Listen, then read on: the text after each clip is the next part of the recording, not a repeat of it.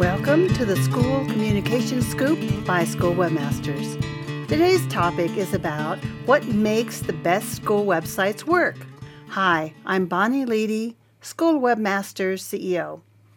Thanks for joining us today, and if you know someone who might benefit from our topic, I hope you'll forward along a link to our podcast. The critical goals of any school website are to, number one, engage and inform your existing students, their parents, and your staff. Number two, market your strengths and successes to potential students and staff.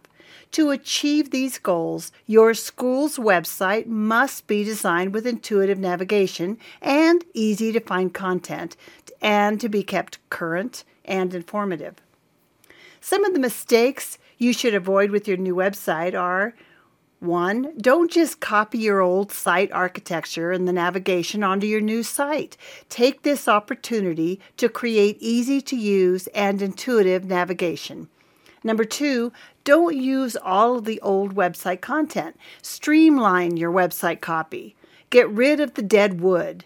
Keep your content friendly and inviting. Remember, this is a one-on-one conversation between your school and each individual website visitor.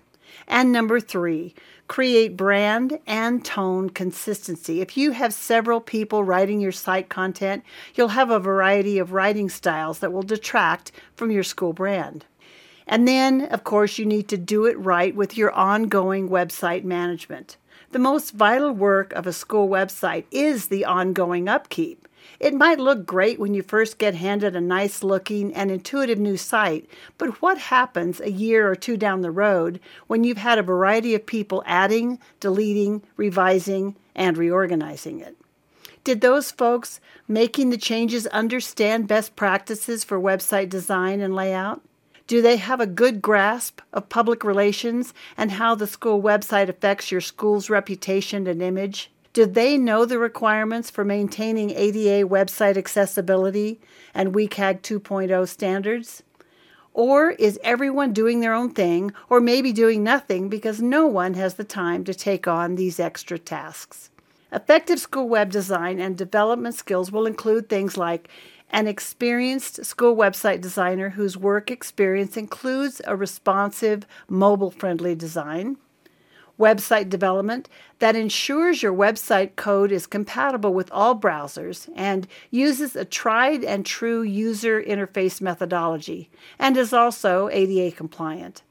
A graphic designer who will manage image copyrights, understand accessibility, contrast issues, and create an elegant, intuitive, and visually functional site. A professional copywriter who consolidates and organizes your existing content to create an inviting, customer-focused, and informative website with an intuitive navigational structure. And a project manager with school website experience to coordinate the whole thing and with the foresight to avoid the common issues that can arise. So then next, you need to get an effective school website management service that develops a style guide to create accuracy and consistency for all your website content. That trains staff who manages all updates, including proofing, quality control, and website accessibility compliance for your website content.